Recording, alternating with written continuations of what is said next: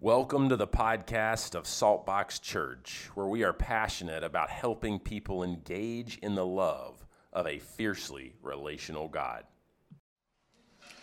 Good morning. This is the day the Lord has made. Let us rejoice and be glad in it. If you're new with us today, I just want to say welcome. I'm Michael Mattis. We are working through the book of Acts. I'm in Acts 9 today. This is a humbling and kind of huge passage we're digging into. We're just going to do the first 9 verses. But we're talking about this guy named Saul of Tarsus. And it's his transformation. So it's how he actually came to the Lord Jesus. One of my favorites, a guy named Charles Spurgeon, here's what he said. Saul was a great man. I have no doubt on the road to Damascus, he rode a very high horse. But a few seconds sufficed to alter the man. How soon God brought him down. So before we even open this, let's kind of maybe take a 30,000-foot flyover. We owe over at least over half, possibly up to 2/3 of the New Testament to this guy named Saul, who later went by his Roman name, Paul, okay? What's fascinating to me is if you look at church history, he wrote the book of Romans, which is really the bedrock of Christian theology. Book of Romans. And chapter 3 in the book of Romans changed St. Augustine's life. Chapter 5 in the book of Romans changed Martin Luther's life. Chapter 8 changed John Wesley's life. And believe it or not, I could go on and on and on and on. The book of Romans is in many ways sort of the essence and bedrock of what we believe as believers. And God chose this guy Saul and transformed him so that he could even reach what he started out doing was actually going from this road where he was converted on, and he went and took the gospel of King Jesus to Europe. So that's the other thing that I would want you to even know as we begin to look at Saul is Europe owes its faith and even the great awakenings that came through Europe and the United Kingdom, we owe those to St. Paul, to this guy named Saul. So, I mean, we could even trace that down. How did America come to faith? Through Europe. We could even dig a little bit deeper and go, okay, I already mentioned some people like Augustine or Calvin or Martin Luther, but you also have Wesley and Whitefield and Spurgeon and even people like D.L. Moody and Billy Graham that have carried faith across and around the world. But much of this came through the journeys of this guy, Saul. So what I want to open up this morning as we read these first 9 sort of verses of Acts 9 is I want to open just a hair. What was Saul's childhood like? What was this guy's mental and emotional and even psychological development? What happened to him that shaped him? Then I want to shift and I want to talk about his zeal. He's known as zealous. He self-identifies in a couple places as zealous. And I'm going to actually pitch to you that he's got a couple of heroes of zeal in the Old Testament that he's modeling his life after. Okay? And then I want to shift from there and talk about Saul the persecutor, Saul the inquisitor, Saul the zealous Pharisee, and we'll sort of unfold that for just a minute. And then I want to talk about Saul, the one apprehended by the love of Christ. That's the word he uses in Philippians 3:12. He said, I was apprehended by the love of Christ. And then I want to end by talking about this idea that Yahweh or God or Jesus that showed up on this road to Damascus didn't come to punish, but he actually came to love and lead Paul to repentance. Sound good? Okay, so here's what I will try to do throughout this as we talk about Saul and Paul, is Saul is how he was known mostly before he came to faith in Jesus. Paul is actually his Roman name. There's a bit of a misnomer in much of people who read and study the Bible that God changed Saul's name to Paul. Paul was merely his Roman name, but here's what I would say. There's nothing in Scripture that says God changed his name. However, this Saul could trace his lineage and legacy to the King Saul of the Old Testament. So there's a sense on him of grandiosity and self-exaltation, and I am somebody important. And what you begin to see as God transforms his heart, that he goes by Paul, which means little or small or humble or tiny. And so what's very interesting is I think he chooses, as God transforms his heart, to reject this name Saul and to go by the name Paul. His internal image of himself is greatly diminished, and he sees himself as little, as tiny. And so he goes by Paul. Interesting. Okay, so let's open this thing up, and we will just start and see where we go here. So I'm in Acts 9, verse 1. Meanwhile, Saul was still breathing out murderous threats against the Lord's disciples. He went to the high priest and he asked him for letters to the synagogues in Damascus, so that if he found any there who belonged to the way, whether men or women, he might take them as prisoners to Jerusalem. Verse 3, as he neared Damascus on his journey, suddenly a light from heaven flashed around him. Now, I want to pause here and I want to back up just a second. Okay, go back to verse 1. Meanwhile, Saul was still breathing out murderous threats against the Lord's disciples. So let me just quick refresher. The church has grown enormously. King Jesus ascends back to heaven. The church is growing. Men and women and young people are coming to faith. Then this persecution breaks out. Saul is part of orchestrating the death of a guy named Stephen. And if you go back to chapter 8, you can flip there if you want, but it says, on that day when Stephen was killed, great persecution broke out against the church in Jerusalem, and all except the apostles were scattered throughout Judea and Samaria. So Saul is instrumental in the moment that Stephen is killed. He's the first martyr. Saul begins to go to the temple, to the synagogues, and then he actually begins to go house to house, dragging Christians out, some cases killing them, in other cases beating them, and putting them on trial, and then imprisoning them. Okay? So I want to do a quick cross-reference. You don't necessarily have to go here, but in Acts 22, Paul, or Saul, is talking about his conversion, and here's what he says about what he did before his conversion. Acts 22, verse 3, I am a Jew born in Tarsus of Cilicia, but brought up in this city, meaning brought up in Jerusalem, so he's raised in Jerusalem. I studied under Gamaliel, and I was thoroughly trained in the law of our ancestors.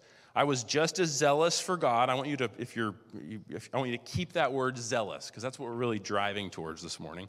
For God, as any of you are today. I persecuted the followers of this way to their death, arresting both men and women, and throwing them into prison, as the high priest and the council can testify. So here's what we know. We know that after Stephen was killed, Saul begins to go from house to house with authentication from the Jewish high council, the Jewish Sanhedrin, and he is kicking in doors, he's breaking things down, he is dragging people out, and we don't know how many people he killed, but based on what he's saying, it was more than just Stephen.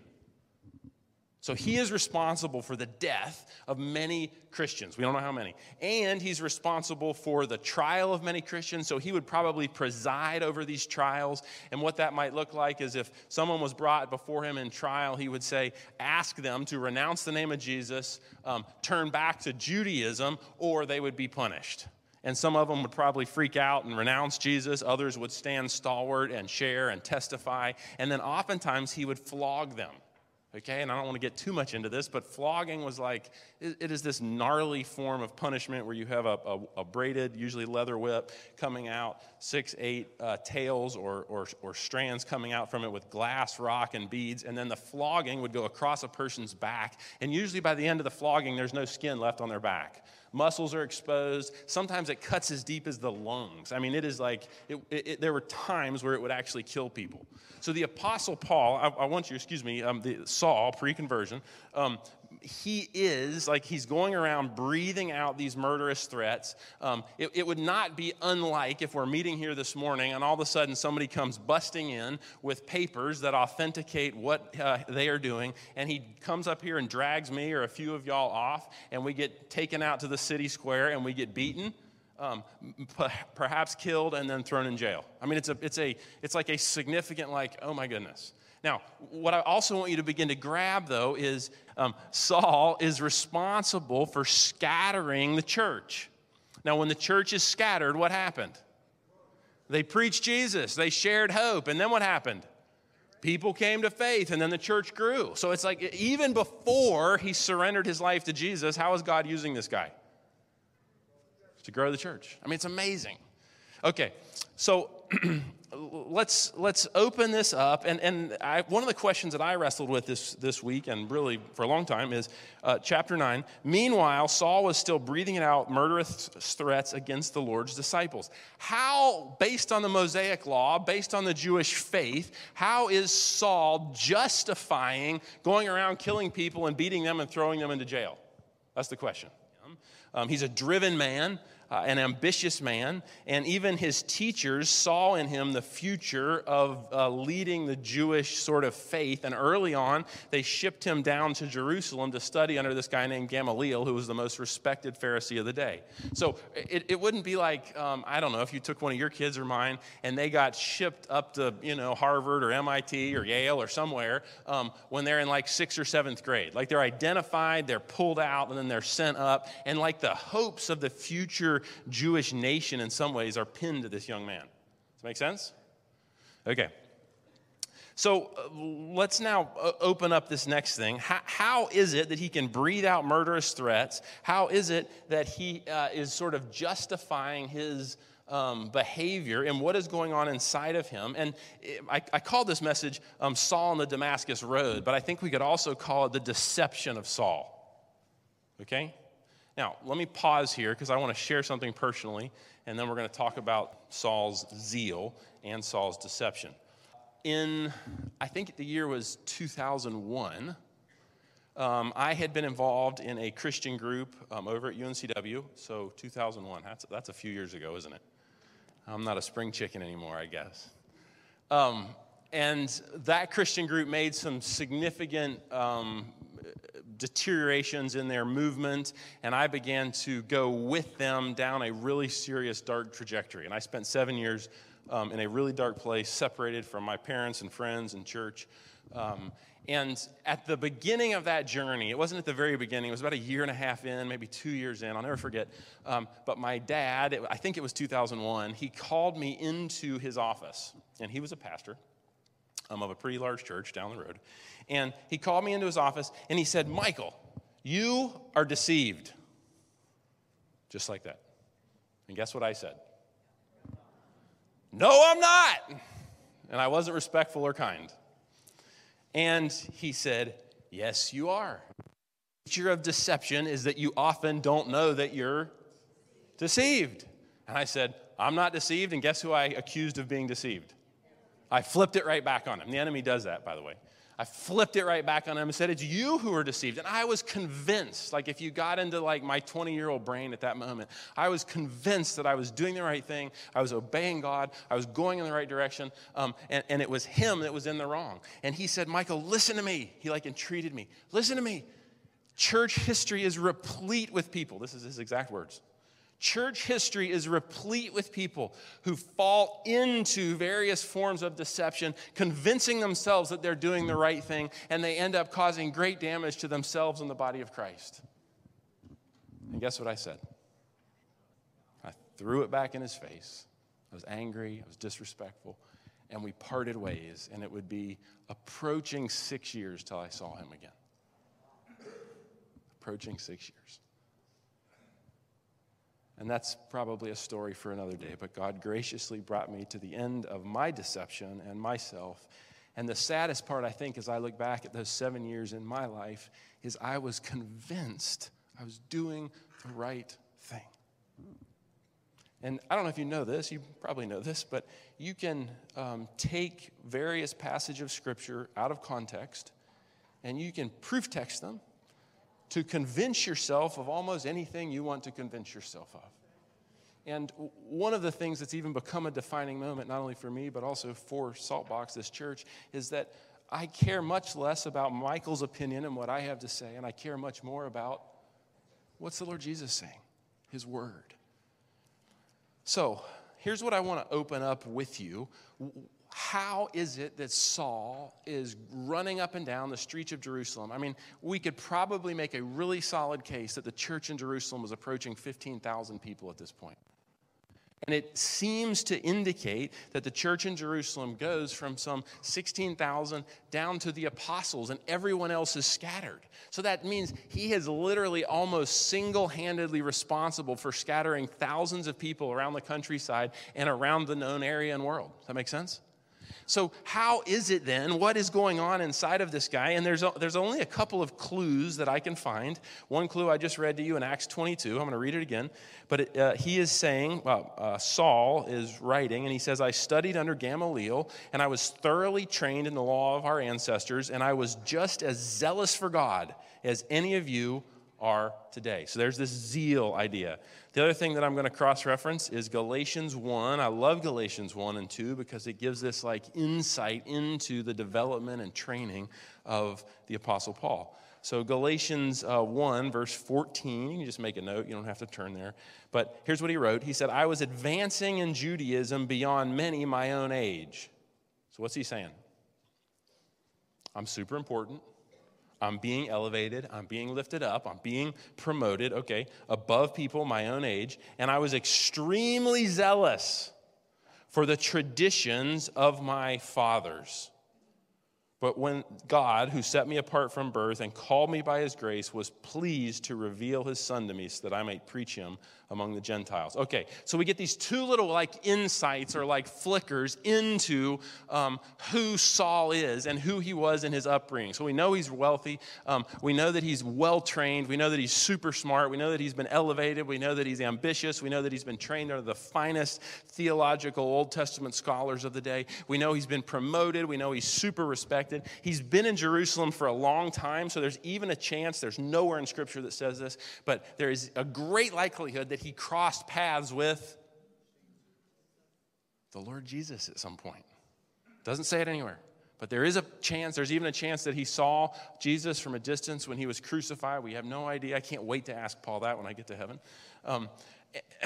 So the question then in my mind is, what is it in this guy? What is it in Saul that is producing this unending sort of zeal? And is there anything in the Old Testament that would have trained him or shaped him or honed him so that when he got to this place and point in time that he would actually think that it was okay to run around murdering people and beating them senseless and throwing them into prison and destroying this new church? Got it? Okay, so here's what I come up with. If you look at heroes of zeal in the Old Testament, I'm going to point out two. There's a guy in Numbers 25. You don't necessarily need to go there, but if you want to make a note, Numbers 25, it's actually in verse 10. I'm just going to try to paraphrase this whole thing. But long story short, Israel has exited being slaves under Pharaoh in Egypt. They have gone into the desert. They have hardened their hearts against God and refused to go into the promised land. If you're not a Bible person, you don't know what I'm talking about. You'll have to go back and look it up at some point in the Old Testament. But long story short, what had happened is there was a group of Moabites who began to mix and mingle with the Israelites, and they began to have sexual relations with them. And in doing so, they also began to entice the Israelites to bow down to this god, this pagan god called Baal. Okay? Now, if you read it, and I'm not going to read the whole thing, but if you read it, there is people, and mostly the Israelite men, are bringing Moabite women into the camp and getting involved sexually with them. And because of it, God's anger is kindled against Israel, and a plague breaks out. You're like, oh my goodness, if you've never heard this, you're like, this is the God of the Bible.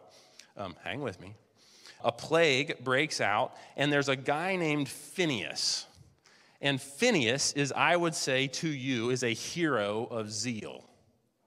Okay? And Phinehas, he sees a man bring a Moabite woman, and let me like just make a side statement here because this is really hard to get our heads around. One of Jesus's great-great-great-great-great-grandmothers was actually a Moabitess by the name of Ruth. Come on, somebody's doing their homework. Very good. So is God against Moabites? No, what he's against is all of the pagan and idol worship and the sexual sin surrounding it, and that he's also against his church or his body or his people being led into slavery, sin, and rebellion because of what's happening with the Moabites. Does that make sense? Okay, so there's a man, we don't know who he was, but it literally says he brought a woman into the camp right in front of the eye of Moses and the whole assembly, and they begin to do their thing right there in front of everybody. No, it's a little graphic, I'm sorry. There's this guy named Phineas. Phineas, he's a priest, and he picks up a spear, and it literally says in Numbers 25 that he runs the spear through the man and through the woman and kills them both, and he stops the plague. Now, hang with me. I know this is like, oh my goodness. All right, verse 10 of Numbers 25, here's what it says. The Lord said to Moses, Phineas, son of Eleazar, son of Aaron the priest, has turned my anger away from the Israelites. So is God happy? Yeah, he's pleased with what he's done. Yeah, okay. Since he was as zealous, who was zealous? Phineas, that's right. For my honor among them as I am, I did not put an end to them in my zeal. Therefore, tell him that I am making a covenant of peace with him. He and his descendants will have a covenant of lasting priesthood because he was zealous for the honor of his God. Now, if you look at, and we're not going to look at it today, but you can just take my word for it. If you look at the context of the way Paul called himself very zealous in Galatians and in Acts 22, it's the same word structure as what you get with Phineas being very zealous in the Old Testament. So let's just go. You got Saul, the young lad growing up. He's 5, he's 8, he's 10. He's studying at the feet of Gamaliel. And one of his favorite stories is about this guy named Phineas. And what does Phineas do? He protects God's honor. He preserves the integrity of Israel. He defends the Lord his God. He is very zealous for the Lord his God. And God praises him. God elevates him. God says, well done. Okay, so Saul, this young man, is taking into his person, into his sort of psyche, okay, this is what it takes to be somebody in the Jewish nation. Phineas. Is Phineas your hero if you're Saul? Probably so.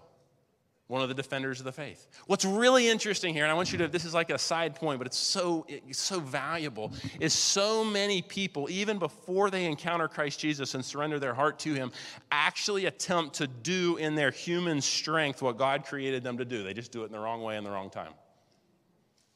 I could take you through Moses, I could take you through Peter, I could take you through the Old Testament and the New Testament. But here we have Saul. Was Saul called to be a defender of the faith? You better believe it. Saul, in all of his wealth of training and his like razor sharp brain, steel trap kind of brain, he would actually become the one who would articulate most clearly the transfer of Judaism to Christianity. Does that make sense? So, as he is growing up, is he truly called by God to be a defender of the faith? Yes, but he does it in a sinful way. Does that make sense? Okay, so second hero of zeal that he would have grown up hearing about and studying. 1 Kings 19:10. Okay, similar kind of situation. You got Elijah. The nation of Israel is being led by an evil king named Ahab. I don't need to get all into it. But there's all these prophets of this, again, a god, Baal. And Elijah, the prophet of God, meets them on a mountain. And they have a whole sort of thing that happens. And Elijah challenges them and says, hey, if Baal is God, then let's build an altar and dump water on it. And if Baal is God, let's ask that he would light the altar on fire. And I'm going to do the same thing. And if my God is God, then he'll show it by fire. And if your God's God, then he should show it by fire. So those of you who know the story, did Baal show up as God? No. Okay. So what are all the priests and prophets? They're disappointed, they're delusioned. And then did God show up on behalf of Elijah and light the altar on fire? Absolutely. You can read the whole thing if you want in 1 Kings 18, 19, and 20. Now, then Elijah took all of those prophets of Baal out, and guess what he did? He killed them. Oh, my goodness. So, now I want to read to you 1 Kings 19, verse 10. He replied, so the word of the Lord came to him, Elijah, and said, Elijah, what are you doing here? Verse 10, Elijah replied, I have been very Zealous. Come on, you're catching on. I have been very zealous for the Lord God Almighty, and the Israelites have rejected your covenant, torn down your altars, put the prophets to death with the sword, and I'm the only one left, and now they're trying to kill me too. Okay, so here's the thing. Saul is raised, and one of his heroes is Phineas, most likely. This is Michael's presupposition. I'm reading between the context of what he's saying and how he said it, and even the way that this word zeal is written in the Old Testament and in Paul's writing. And I believe one of his heroes is also Elijah. So he is raised to think that he is the future savior of Judaism. He's the defender of the faith, and his heroes are people like Phineas and Elijah. So when this sect, let's just call it a sect, when this sect comes into Judaism and he begins to see 15,000 people wrenched away from the from the Jewish faith, so adhering to the Torah, adhering to the law of Moses, he sees 15,000 people torn away, and they begin to do their own thing. They begin to separate. They're lifting up this Jewish carpenter named Jesus, who didn't look anything like the Messiah that he thought would come. And all of a sudden, he is wringing his hands, and he is seeing that what is rising up is this little faith that could actually overtake and destroy Judaism. So what's he do? He picks up his spear, and he goes out to do what? I'm going to kill him.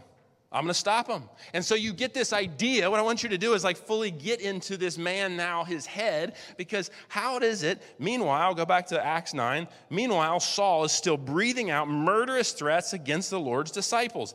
Is Paul a murderer? Is this guy Saul in who he is? Is he like some evil guy that's going to lash out to somebody on the street and kill them? No. That's the crazy thing here. So that's why I'm calling this even the deception of Saul. So Saul has become convinced.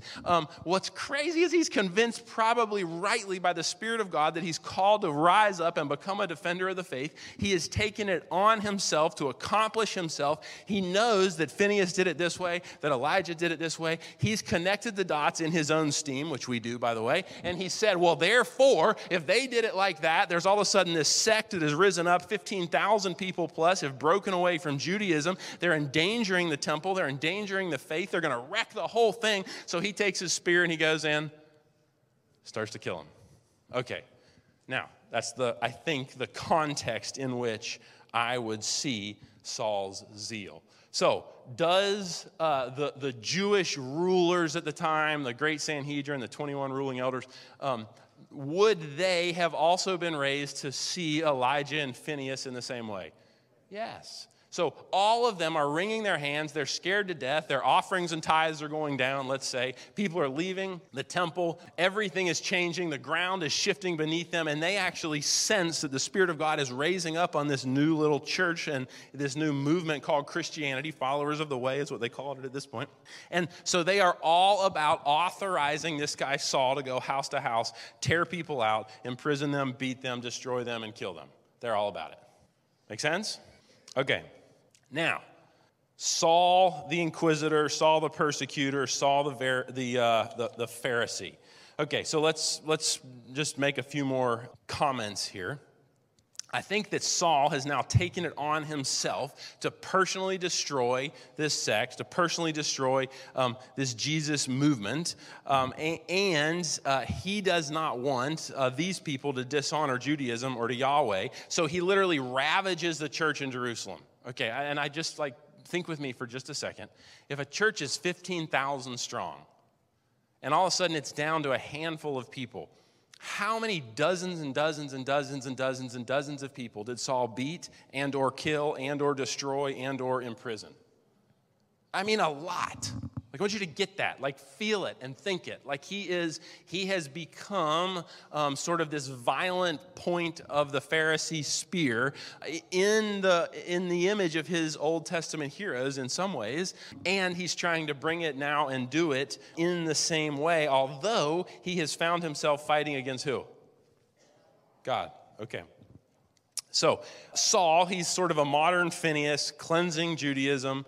He sees himself as a modern Elijah, cleansing the nation of Israel from the false prophets of Jesus. I mean, get that. That is how he is thinking of himself. He is Very important, and it is essential.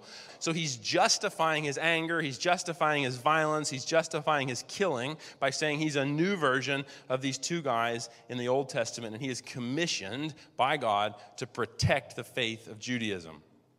Okay, now I said it one other time, but let me say it again in just a little more clear way. Oftentimes we do in our flesh, in our human strength, and we try to accomplish in our own steam a version of what God has called us to by His Spirit. Okay?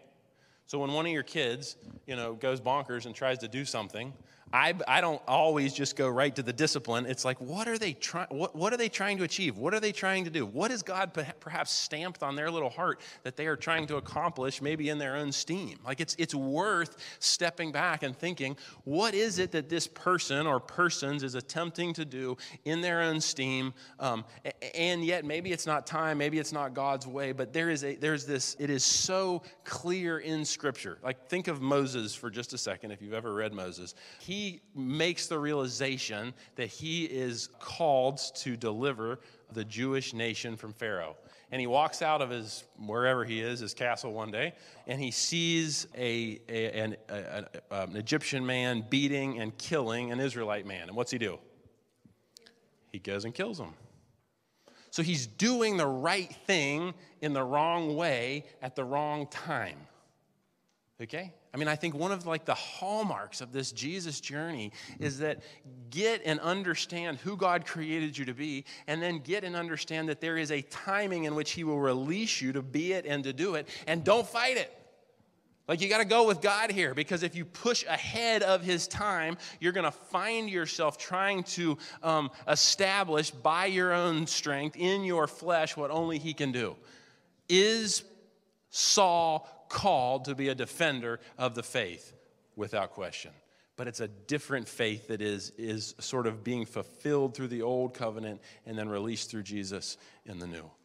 I think another thing that I would say here, just as we wrestle through even this idea of self-deception, is deception of others always begins with deception of self.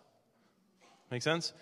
There's a quote, I've used it a couple of times, but I love it. There's something so powerful about it. But Tiger Woods, when all the mess about Tiger Woods came out, was on camera, and a reporter said, "How did you deceive so many people about so much for so long?"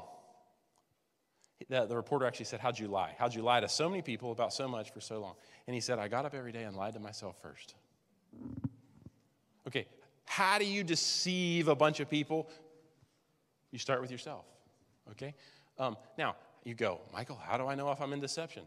Well, you get in the Word, you get in community, you put people around you that you trust. You don't be arrogant and think you have all the answers. You ask for input, you ask for help, you ask for guidance, and then you get on your knees and say, "Jesus, help me," not be deceived.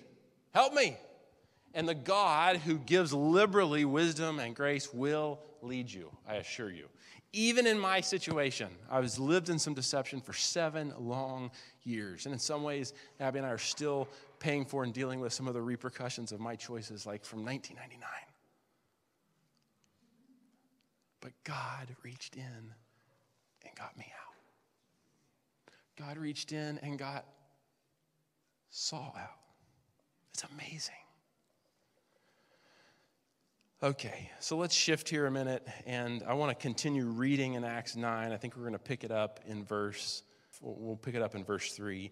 But here's the way I want you to understand what we're about to read next, is this is Saul being apprehended by the love of Christ. So that's a word that comes out of Philippians 3:12. It's in the King James Version. It uses apprehended. But let me quote somebody here that I love. Eugene Peterson said, "Paul discovered a personal relationship with God himself. No more secondhand rumor, but firsthand faith. He immediately knew that God was not what he had been told at all. That was a lie. God was not against, but for. God was not furious, but compassionate. God was not out to get sinners so that he could make them good and sorry. He was out to get sinners so that he could make them good and joyful. The truth about God came to Paul and the person, in the Son of God, Jesus Christ. All right, so let's keep reading here, and we're going to see if we can unpack how Paul is apprehended by God. All right, verse 3 of Acts chapter 9. As he neared Damascus on his journey, suddenly a light from heaven flashed down around him, and he fell to the ground, and he heard a voice say to him, Saul, Saul, why do you persecute me? Now, quick note right here in verse 3. Damascus is outside the Holy Land. So in Saul's mind, where does God dwell? This is really important.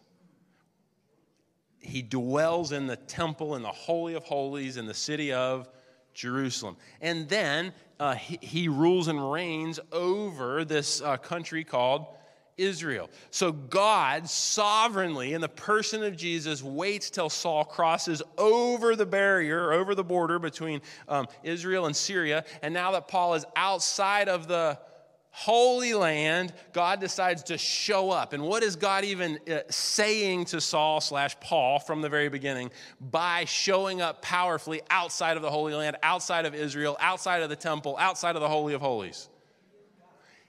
Number one, he's God, but then number two, that this faith is actually for Jews and for Gentiles and for the entirety of the world. Otherwise, he would have shown up to Saul in the temple. Okay.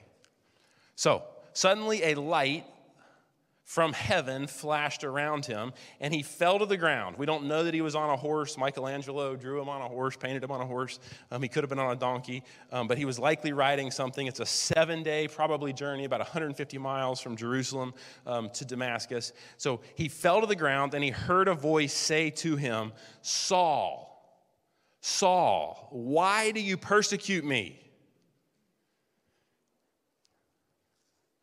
He's now on the ground, looking up, bright light. Verse 5, who are you, Lord? Saul asked. There's a number of ways to read that. It's initially respectful, but it is not attributing this to God. He is not yet attributing this to Yahweh. He is just saying, who are you? And now verse 5 is so important. Here's what Jesus says. I am Jesus. Let's say that together. I am Jesus. Now, when God introduced himself to Moses at the burning bush, how did he introduce himself? I am. So when Jesus introduces himself to the Pharisee of Pharisees, who's been trained and he's more educated and he's the sharpest knife in the drawer, when he introduces himself to him, how does he say his name? I am. Actually, the most important part of this is not even the Jesus part, it's the I am. So when he goes, I am Jesus, Jesus is saying here in no uncertain terms, I am Yahweh. So he is fully arresting this guy. He has apprehended him now. He has knocked him, let's say, off his horse. He is on the ground. He is hearing this voice. Who are you, Lord? And he's looking up, and he is now seeing and hearing the Lord Jesus. And the Lord Jesus is saying, I am Yahweh. I am God. I am the sovereign one. I am calling you out. I am the one you are persecuting, and what you are doing to the least of these, you are doing to me. So what begins to happen here in this moment is all of a sudden, let's just throw a number out. The 10,000 people that Paul has, or 5,000 or 2,000, I don't know how many, but the ones he has drug out, the ones he has had scourged, the life and death of Stephen, the ones he has had killed, the ones he is responsible for, the scattering of the church, these faces are all of a sudden flashing across Paul's mind, I imagine, and he is all of a sudden going, I am persecuting Jesus, who is Yahweh. That means Jesus of Nazareth. That means the carpenter who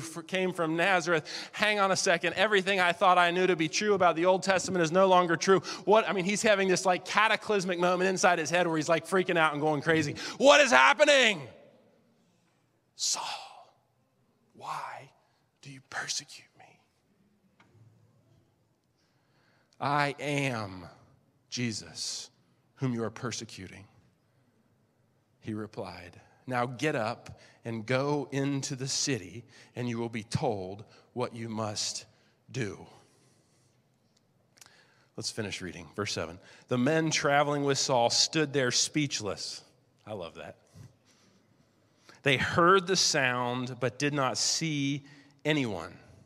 Saul got up from the ground, but when he opened his eyes, he could see nothing. So they led him by the hand into Damascus, and for 3 days he was blind, and he did not eat or drink. If you want to look at the other two passages of his faith experience, you could look at Acts 22 or Acts 26. But he actually sees the Lord Jesus. I think it's in Acts 26. Let me see.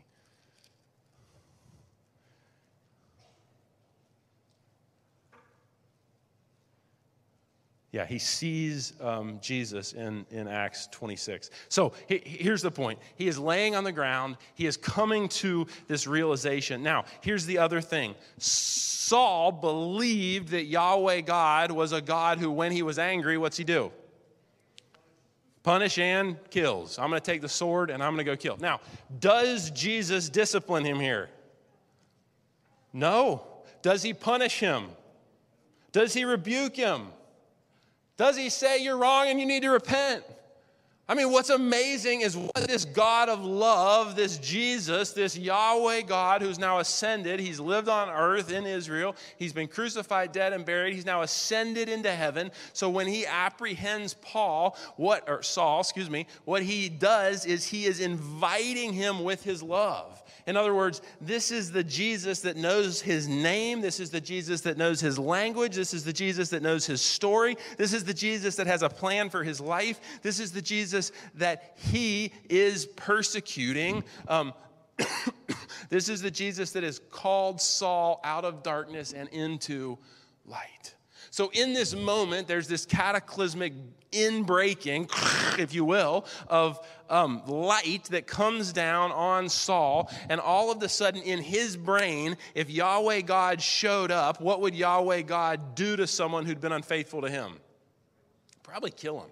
So I imagine as Saul's sitting there, he's going, I'm going to die. If this is Jesus of Nazareth, if Jesus of Nazareth is really Yahweh, if the great Sanhedrin has it wrong, if Caiaphas has it wrong, if all the Jewish leaders has it wrong, and if I'm going around killing people and hurting people, then this God is no doubt going to kill me. And instead he says, rise up and I'll go find what you must do. This is a God of grace. This is a God of mercy. This is not a God of punishment and instant incineration, which is probably what Saul had in mind. Okay, so let's flip it right here. Can we extrapolate from this that every person is going to come to Jesus like this? No. Might some? Yeah, it's actually much more common in Muslim countries at this point in history. People are coming to faith more like this. Can we theologically infer to this that this is a God that knows your name? Absolutely. That he knows your language. Yes. That he knows your story. Yes. That he has a purpose and plan for your life. Yes. That whatever he has allowed from your upbringing all the way, that will be used for your good and his glory if you'll surrender it to him. Yes. So what we, even as people, how do we begin to apply this today? We have to begin to sort of stand and throw down some of the lies of the enemy that say, God is not good, God is not sovereignly leading, God has allowed terrible things in your life, and you begin to have to sort of pull some of those things down and go, no, this is a God that knows my name, he knows my language, he knows my story, he wants to use it all for my good and his glory, and he has called me out of something and into something. So Saul, on this particular day, doesn't have instant death, doesn't have instant incineration, doesn't get a rebuke, doesn't get punishment, doesn't even get condemnation. He got a question, why are you persecuting me? In other words, ding, ding, turn the light on up there. I am Jesus, I am God, I am Yahweh. And then King Jesus commands him to stand up and go learn what he would do with Jesus. You've been against me, Saul. Now you're going to be for me. You fought against me. Now you're going to fight with me. This is the God, and if you could hear anything, and we're going to end it right here. If you could hear anything, this is not the God who is concerned with punishment. This is the mercy of Jesus that leads us to repentance. It's the kindness of Jesus. And what we're going to open up next week is in Acts 26, when Paul tells this story. He actually quotes God as saying something about Paul kicking against the goads. That's what we're going to open up next week. But here's what I want you to grab this morning. God knows your name. God knows your story. God has orchestrated and allowed things in your life. He's both caused things and he's allowed things. He's not the author of evil, but he's allowed things.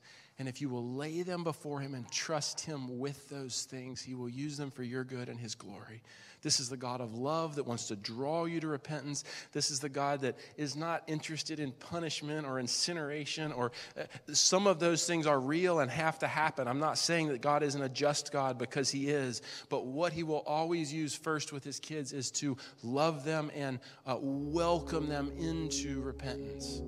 And I think what immediately begins to crack inside of Saul's heart on this particular day is this deception that God is a God of anger, and Saul is therefore called to be the point of the spear to go and kill and destroy the Christian church for all time. And all of a sudden he gets this revelation that, oh my goodness, this is God. Jesus of Nazareth is God. And not only am I not supposed to fight against it, I am now supposed to participate with him somehow in it.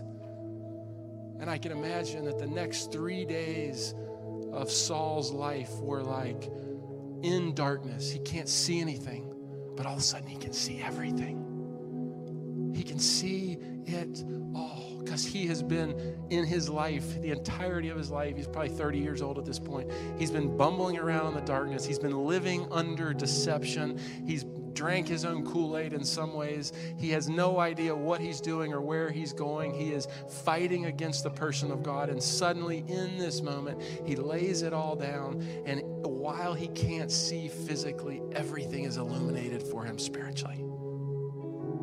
Come on.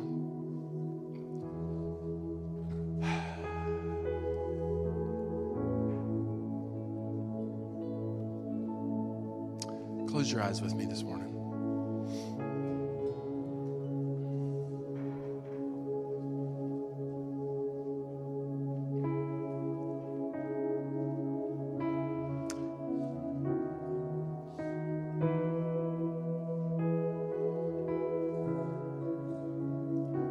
Close in a song here in just a second.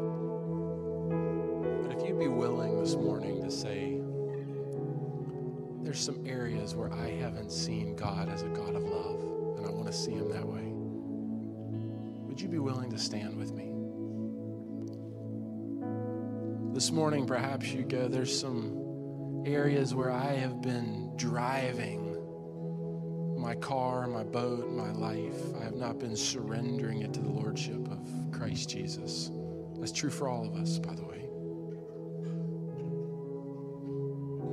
If that's you, would you stand with me?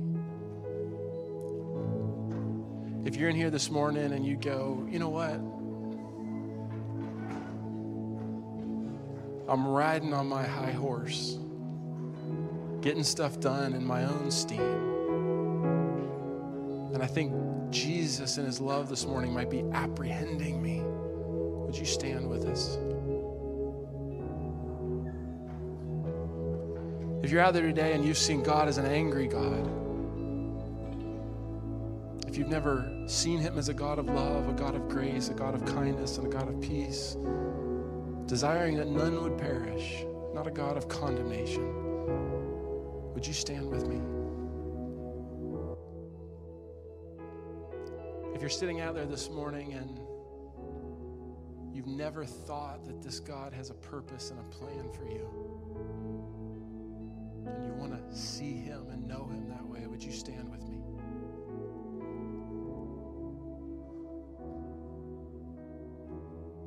And the last thing I want to do is, anyone in the room or online who's never surrendered their life to this Jesus, you can be apprehended this morning just like Paul. I'm going to be down here after the service. Come down. I'd love to pray with you either during this closing song or when the service ends. And instead of having the prayer team come this morning, I'd like us to just worship in this closing song together. And let the Holy Spirit meet you. Let him sift your heart. Let him minister to you. And then I'll close the service in just a minute.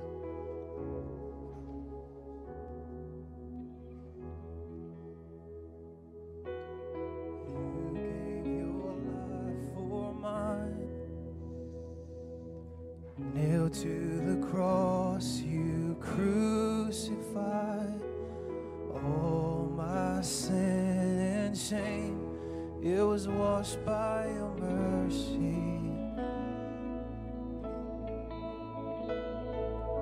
You are the treasure I find, my reason for living, so let my life become an offering to the one who is worthy.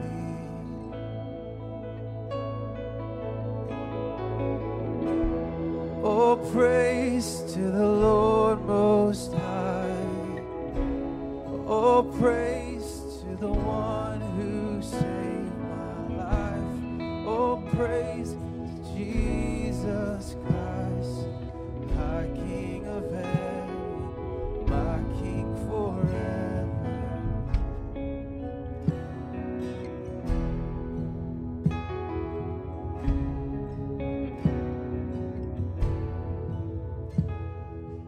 You stormed the gates of my heart. The veil in between was torn apart. Now you hold the keys to the grave.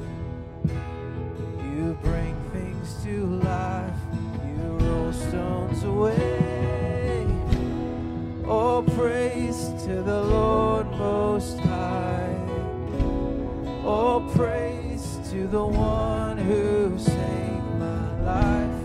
Oh, praise to Jesus Christ, my King of heaven, my King forever.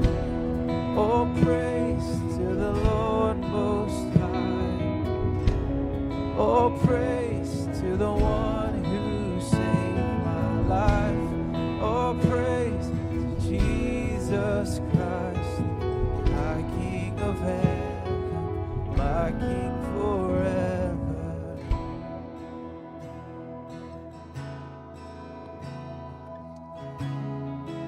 Church, as we end this service, I want us to declare something. This is the Great Commission. David, would you put that up there? This is what Jesus said to his disciples before he ascended. And here's what I want us to say it together. I want us to declare it together. But here's what I want you to do. I want you to own it. This is Jesus to you. This isn't Jesus to Michael. This is Jesus to you. All right? Are you ready? We're going to read it together. 1, 2, 3. All authority in heaven and on earth has been given to me. Therefore, go and make disciples of all nations, baptizing them in the name of the Father and of the Son and of the Holy Spirit, and teaching them to obey everything I have commanded you. And surely I am with you always to the very end of the age. As you go today, may you sense the pleasure of the Lord Jesus on your life. May his face shine upon you. May he make your path straight. May he give you direction. May you sense his love and his purpose, and may you know his grace. In the name of Jesus, amen and amen. Thank you for listening to this podcast of Saltbox Church. If this content was helpful to you, please like it, rate it, review it, and share it on social media, as that is helpful to us. We believe when a person grows in their own Jesus journey, everyone around them benefits and gets better.